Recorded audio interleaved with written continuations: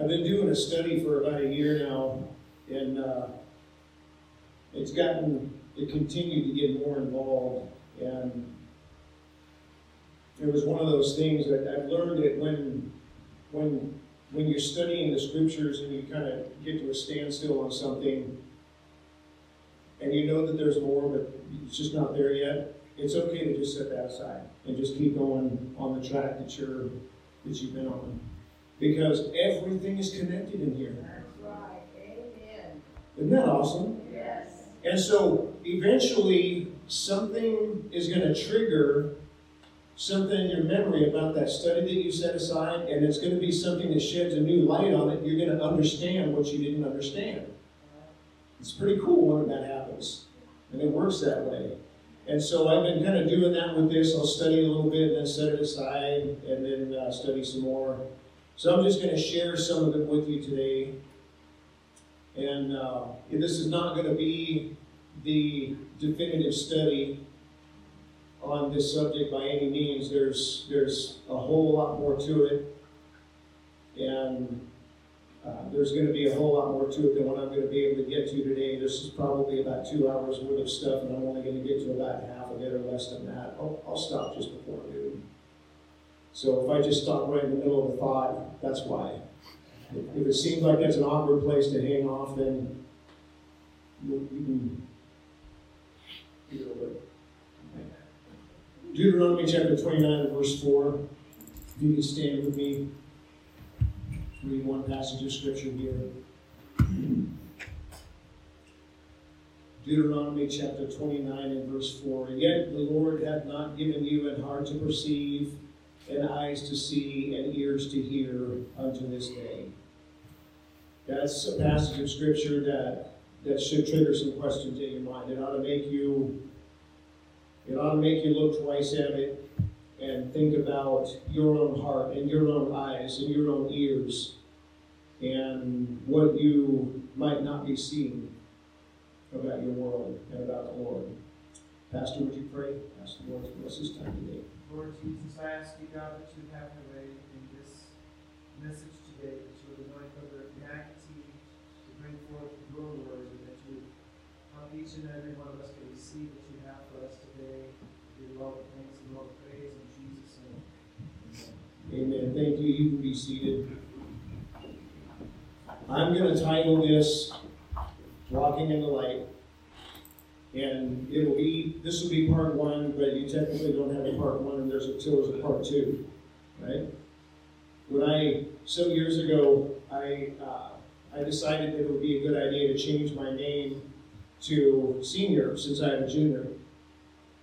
And I thought that would be a pretty good idea since Junior didn't get the memo that his name is Junior. So if he doesn't include that, he's claiming to be me. When he applies for credit, gets arrested, which he never got arrested. So I went to the bank and I said, I figured I'd start there. I want to put Senior on all my accounts. And they said, well, it needs to be changed on your driver's license first. Okay, that makes sense. So I went to DMV. And waited in line, and I got up there and I said, I want to put Senior on my driver's license. And they said, well, it needs to be on your Social Security card. That would have been good to know before I stood in line at the DMV. So I went to the Social Security office thinking, hopefully this is the end of the line here. And I said, I want to get my name changed to, I want Senior on the end of my name. And she said, okay, when you handle your paperwork, she goes, there's no Senior on your birth certificate.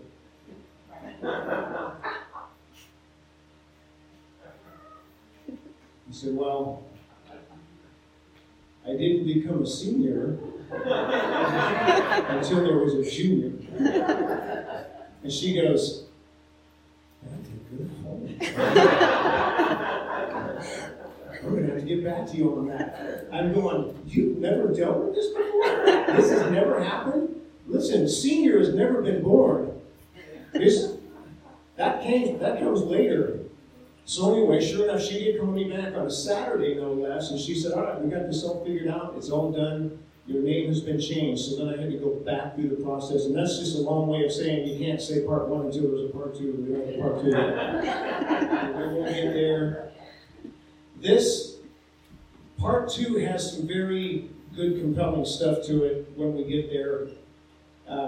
This might seem a little bit intense today, so I apologize for that, especially if I leave you hanging at a spot that might be a little bit uncomfortable.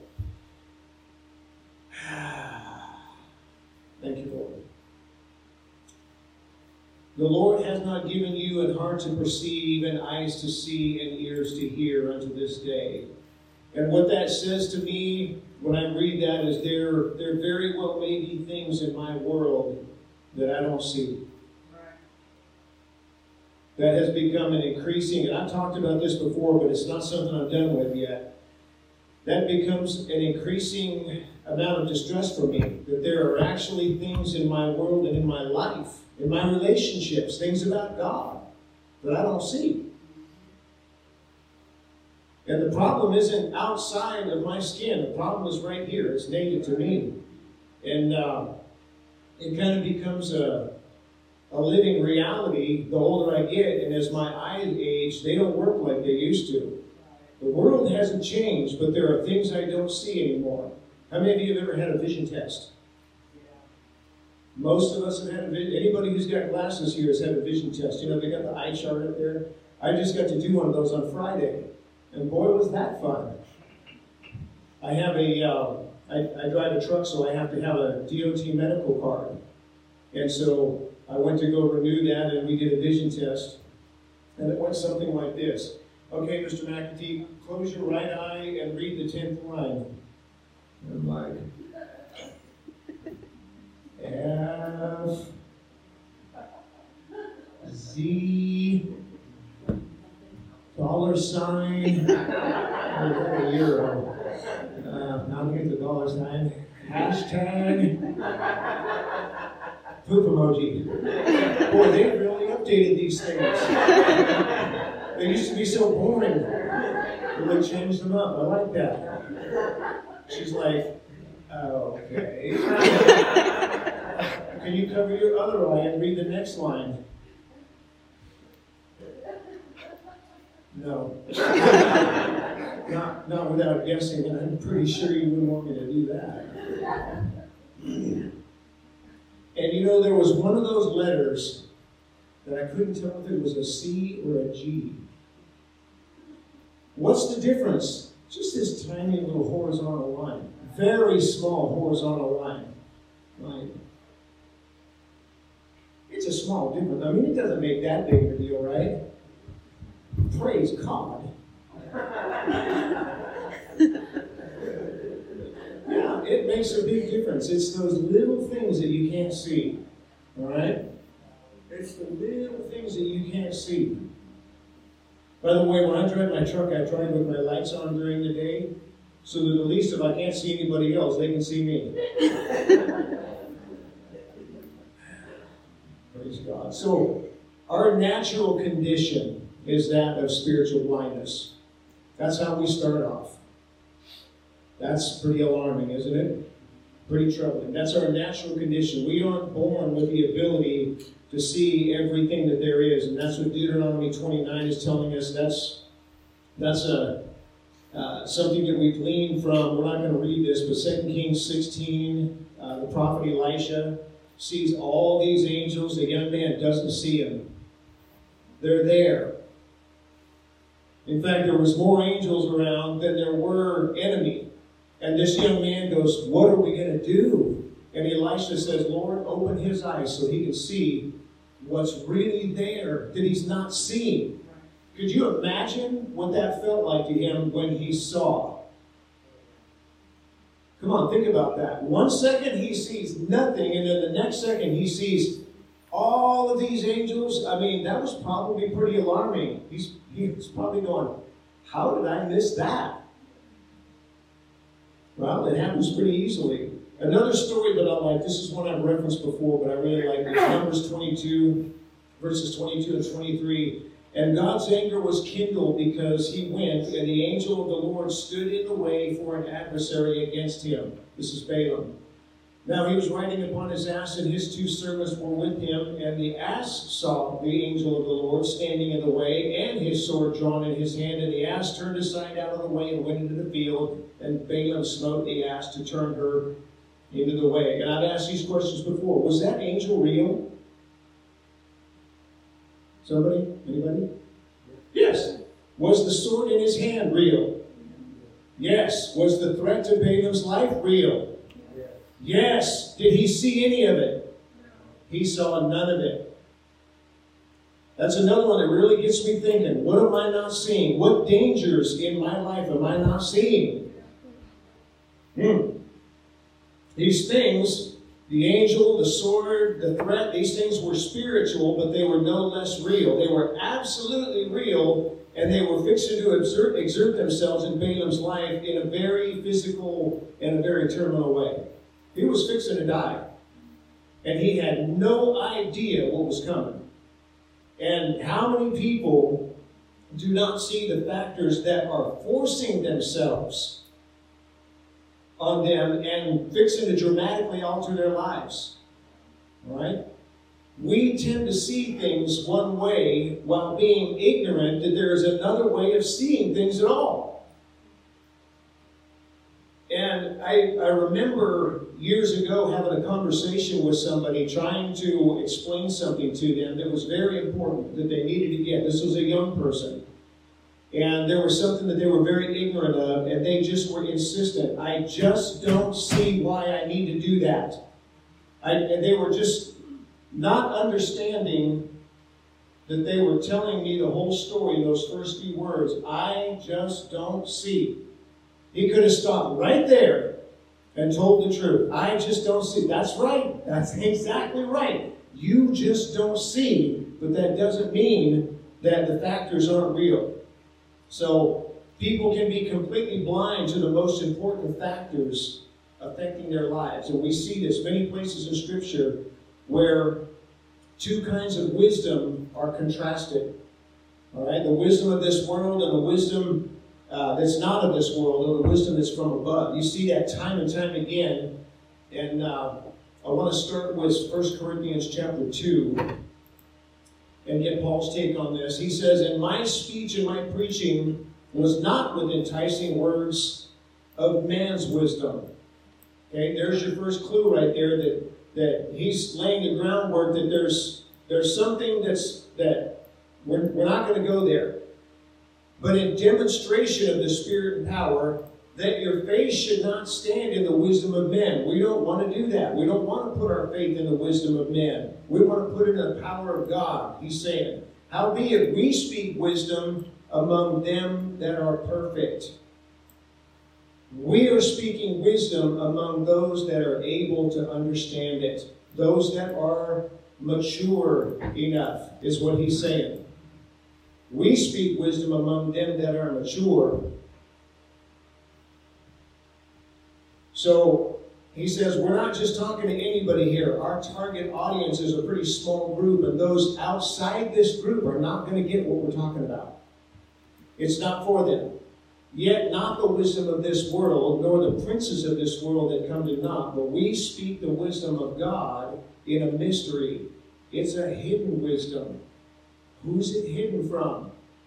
I don't want it to be hidden from me.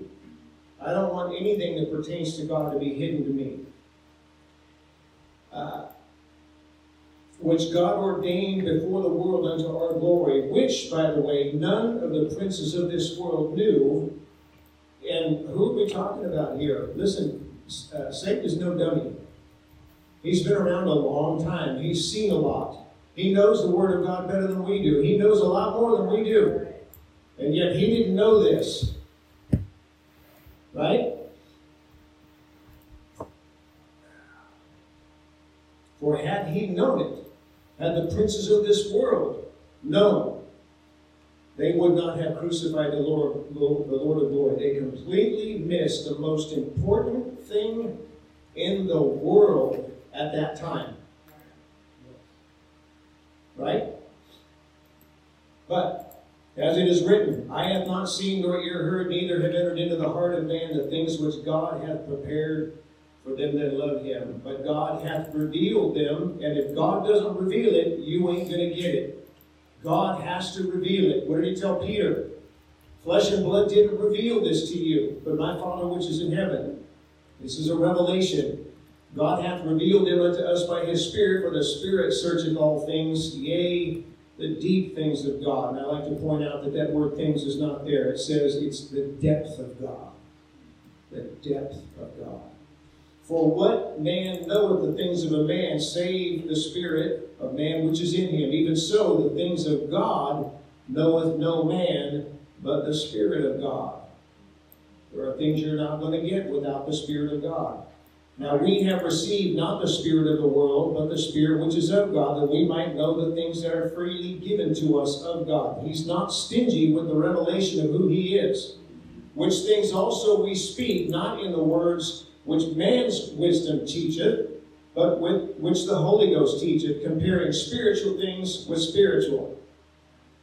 But the natural man receiveth not the things of the Spirit of God, for they're foolishness to him. The natural man doesn't get this. It's foolishness to him. Neither can he know them, because they're spiritually discerned. There are things in this book, folks, that are considered foolishness, even to some professing Christians. Things like humility, self-denial, self-sacrifice. There are people that just don't get that. You know some. I know some people that just don't get that stuff. Skipping over to Romans chapter 8, beginning with verse 5. So you see there in that the passage that we just read that Paul is contrasting two things. Look, this kind of knowledge is for this group of people, and these people are not going to get it. I want to be in the first group of people. Okay? Romans 8, beginning with chapter 5. For they that are after the flesh do mind the things of the flesh, but they that are after the Spirit, the things of the Spirit. For to be carnally minded, to think and live in carnal terms, he said it's death, but to be spiritually minded is life and peace. I want to go a little further with this and really shake somebody up here. Just because you go to church and you associate with Christians and maybe you have the Holy Ghost and you practice spiritual disciplines and consecrations does not mean that you're spiritually minded. You can do all of those things with the wrong motive and be carnally minded. You don't get saved by osmosis. You don't become a true disciple of the Lord Jesus Christ just by association. Praise the Lord. Verse 7, the carnal mind is at enmity against God. Paul is not informing the oneness apostolic church of Rome about how the world thinks. He's warning them about the dangers that they themselves face. And we face the same dangers. For it is not subject to the law of God, neither indeed can be. So when they that are in the flesh, they cannot please God. How many of you want to please God? You're going to have to do something about that flesh. But ye are not in the flesh, but in the Spirit, if so be that the Spirit of God dwell in you. Now, if any man have not the Spirit of Christ, he is none of his. Now, there's a certain hallmark that is typical of those who are spiritually minded. And it's not the infilling of the Holy Ghost. Notice that Romans 8:9 did not say the Holy Ghost. It said the Spirit of Christ. And I'm going to go out on a little bit of a limb here. It begins with the baptism of the Holy Ghost, to be sure. But you can obey Acts 2:38 and still be lost. Because there's more to the salvation process than repentance, baptism, and the Holy Ghost. There's more to the salvation process than Acts 2 and verse 38. Praise the Lord.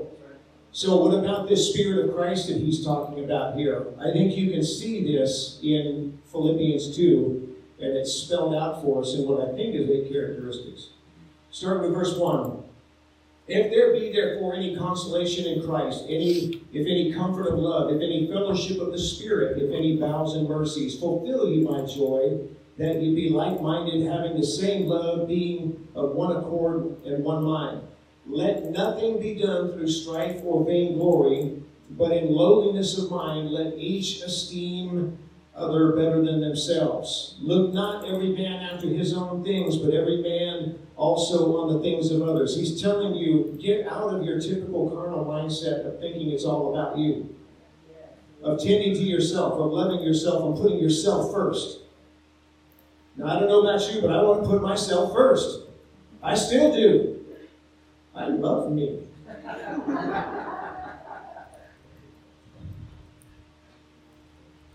That's why I eat the things that I do. Well, that depends on your context. I love my taste buds more than I love my health, long term anyway. But I mean, I feel great after I eat pepperoni pizza, so it can't be all that. Here we get into it though, verse 5. Let this mind be in you. Now I want to stop right there. Let this mind. Can everybody see that? What part of speech is that word mind? You English buffs out there. Who said that? Did somebody, I can't, there's a fan up here and I'm hard of hearing anyway. Somebody tell me what part of speech that is. A noun? Does that look like a noun to you? Those that said that are like, yes? Yeah, it does look like a noun, but it's not a noun. It's a verb. Take that home and think about it. That's a verb. It's not a noun. It's the Greek word phroneo, and it means to exercise the mind. It's not just you have this inside of you. He says you need to exercise your mind this way. That's a verb, and that should change the way you read that. Take that home. Let this mind be in you. Exercise this. Put it to work in your life, which was also in Christ Jesus. Does anybody want to be like him? Anybody want to think like him, live like him, love like him, act like him? Verse 6, who, being in the form of God, thought it not robbery to be equal with God. Even though he was God, he did not insist on being treated as God. He didn't insist upon his godly prerogatives. He should have been worshipped. He should have sat on the throne. He didn't insist upon that. But he made himself of no reputation. He who had every right to have all the reputation anybody could have. He made himself of no reputation and took upon him the form of a servant. Come on, this is the Creator. He took upon him the form of a servant.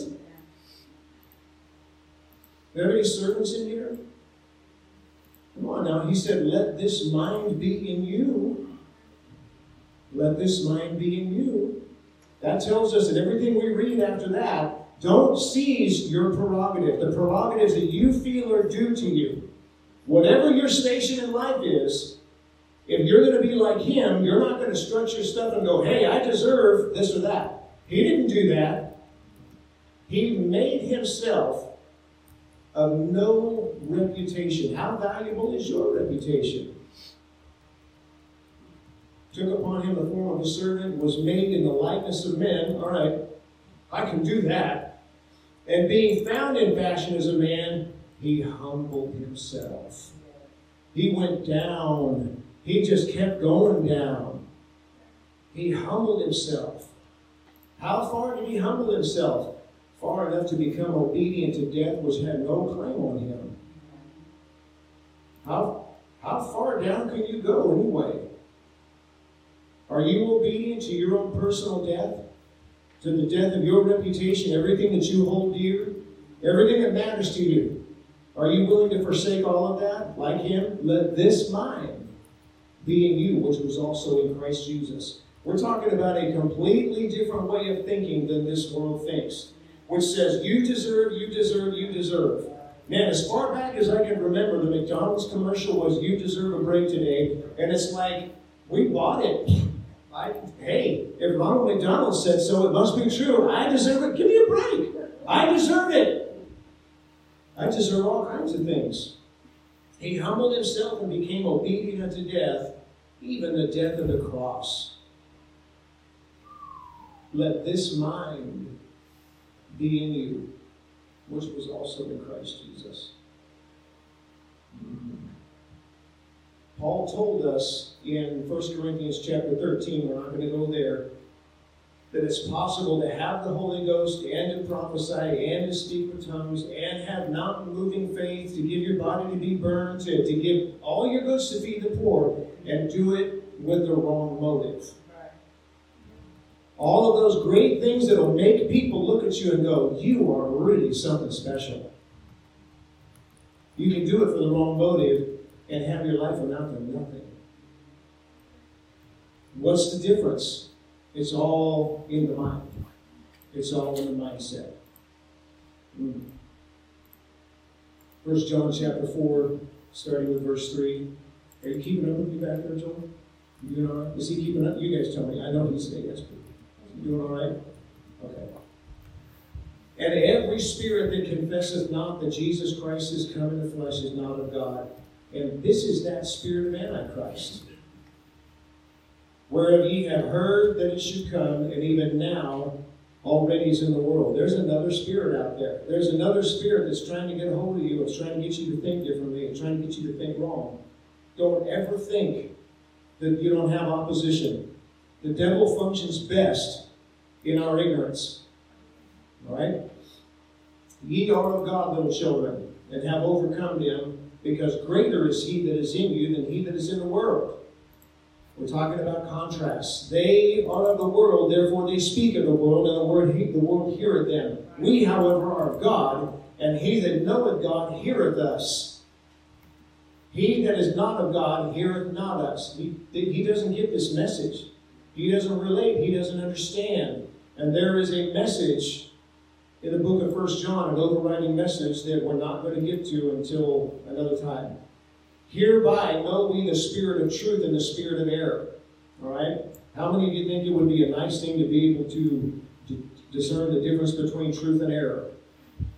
Okay? If you're not getting this, you're not going to be able to discern the difference. And you're probably not going to stumble into truth. If you're going to stumble one direction ignorantly, it's probably going to be in error. Here's a good contrast. James chapter 3, starting with verse 13. Who is a wise man and endued with knowledge among you? Let him show out of a good conversation his works with meekness of wisdom. I've known some very wise people that were not very meek people. But if you have bitter envying and strife in your hearts, glory not and lie not against the truth. This wisdom, and this is a form of wisdom. This kind of wisdom is out there, and it's wisdom. It's real. This wisdom descended not from above, but is earthly, sensual, devilish. Earthly means it's terrestrial. It thinks in these horizontal terms. Its focus is down here on the earthly level. It's natural versus supernatural. And sensual is pertaining to the senses, what we can see, what we can hear, what we can determine for ourselves. All right? Devilish, literally, it's demonic.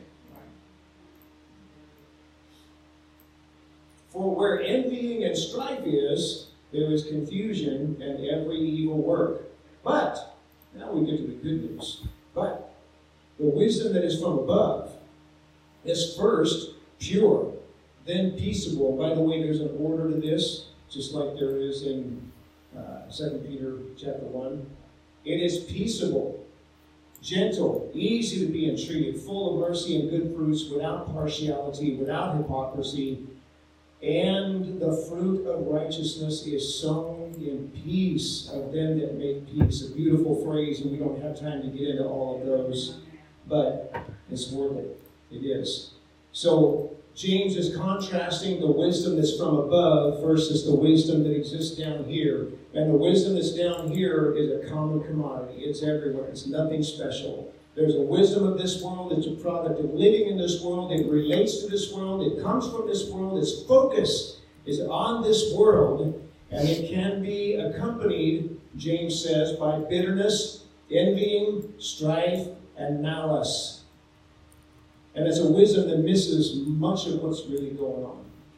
Nevertheless, it is a kind of wisdom, and it's recognized by the world. You can have a kind of wisdom that's visible and recognizable to your world, but it's exercised in pride. It's earthly, sensual, and demonic. It's just another form of spiritual blindness. They're not seeing something. Okay? It sees things that some don't, but it misses what someone with God's perspective sees. The wisdom from above, however, sees things that every other perspective misses. It sees things from a completely different point of view. It has certain fruits, actually 8, and it's exercised in meekness, it says. That's the hallmark of this. It's exercised in meekness. It's often uncomfortable. Not everything that you discover is going to be comfortable. Not everything that God illuminates to you is going to be comfortable. In fact, some of it's going to be deeply uncomfortable, and some people might call you crazy. Some people might run you down. And some people might call you crazy because they don't see what you see. Could you see that young man? If Elisha had just said, listen, youngster, don't worry. There's all these angels around here. It's going to be fine. Can you see that guy going, sure, Elisha. Sure. All these angels, He's ready for the loony bin. Right? Oh, now, did anybody ever told you something? Somebody that was super spiritual that told you something and you went, I'm not so sure about that. You might be written off as crazy for having God's perspective.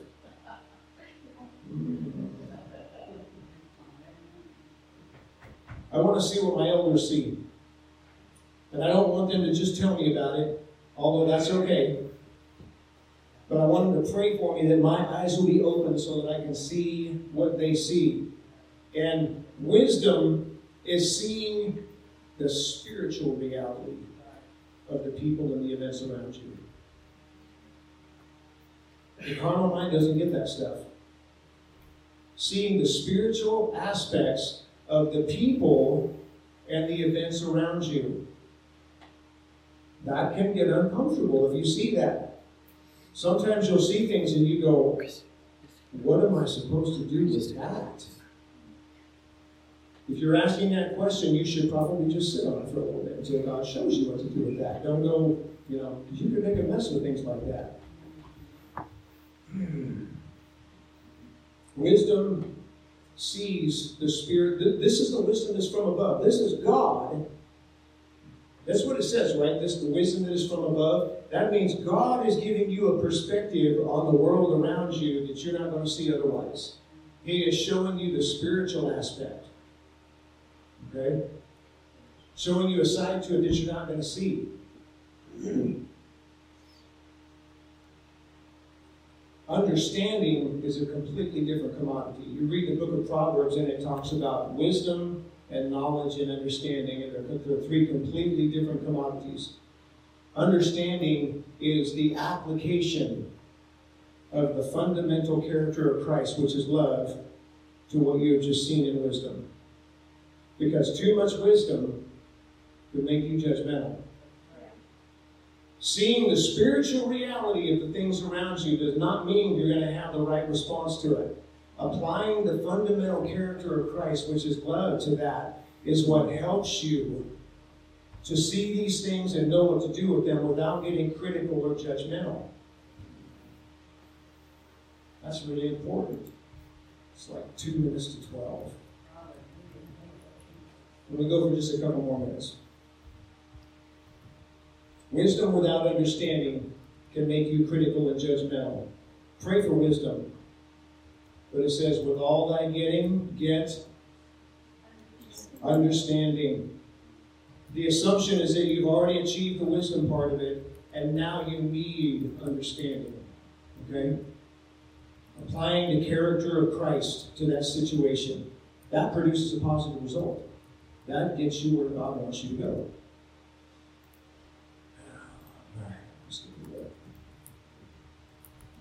It's possible to acquire wisdom at a rate that outpaces understanding, and I know that, and I've been there myself. I have obtained a certain measure of wisdom at times about circumstances, but without the requisite understanding to prevent the manifestation of pride or even arrogance and judgmentalism. You don't want to go there. It's not good to see the flaws in other people that wisdom might show you if you can't love them in spite of them? What good does that do anybody? I'd rather not see them at all if I can't love them through them, because that's going to make me miserable, and then ultimately I'll probably make them miserable too. Mm-hmm. Proverbs 8:13, the fear of the Lord is to hate evil, pride and arrogancy, and the evil way, and the froward mouth I do hate. So it's good to hate evil and pride and arrogance when you see those things in yourself. That's what I really want to see. I want to see what's in me. But if I do see those things in others, I need to temper that with understanding. That mind was in Jesus Christ. He saw people perfectly, and he loved them anyway. Praise God. There's an interesting passage of Scripture in Luke chapter 9, verse 54. I'll finish up with this. And when his disciples, James and John, saw this, they said, Lord, wilt thou that we command fire to come down from heaven and consume them, even as Elias did? Don't you love the exuberance of young people? Not these young people, those young people. I don't think anybody here would do that. I really don't think anybody here would do that. I've been tempted to, but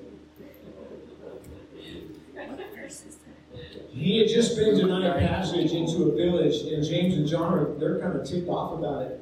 Lord, do you want we should, burn these people down? They just dissed you. Many a young Christian in their zeal and their ignorance are willing to do that, condemn somebody for their missteps or what they perceive as a misstep. But the Lord turned to them and rebuked them, verse 55, and he said, you know not what manner of spirit ye are of. Isn't that interesting? Not only do you not really understand, you don't have my mind, you don't even know you. You don't know the corruption inside of you. Yeah. Understanding is how you can hate evil without becoming evil yourself. You can hate evil without becoming a hater. Yeah. I'm going to stop right there because it's 5 after 12. I told you this might be an awkward ending, didn't I? I'm going to have an altar call or anything like that. There was just too much to get to today. But that should be enough to get you thinking.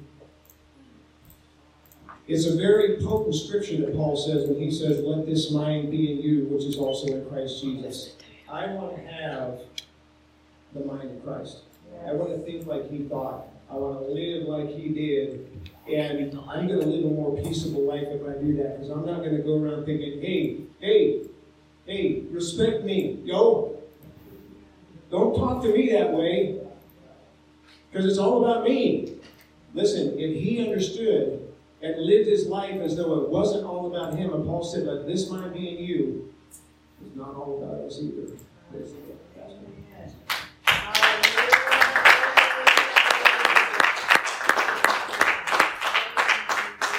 Lord. That was a good message.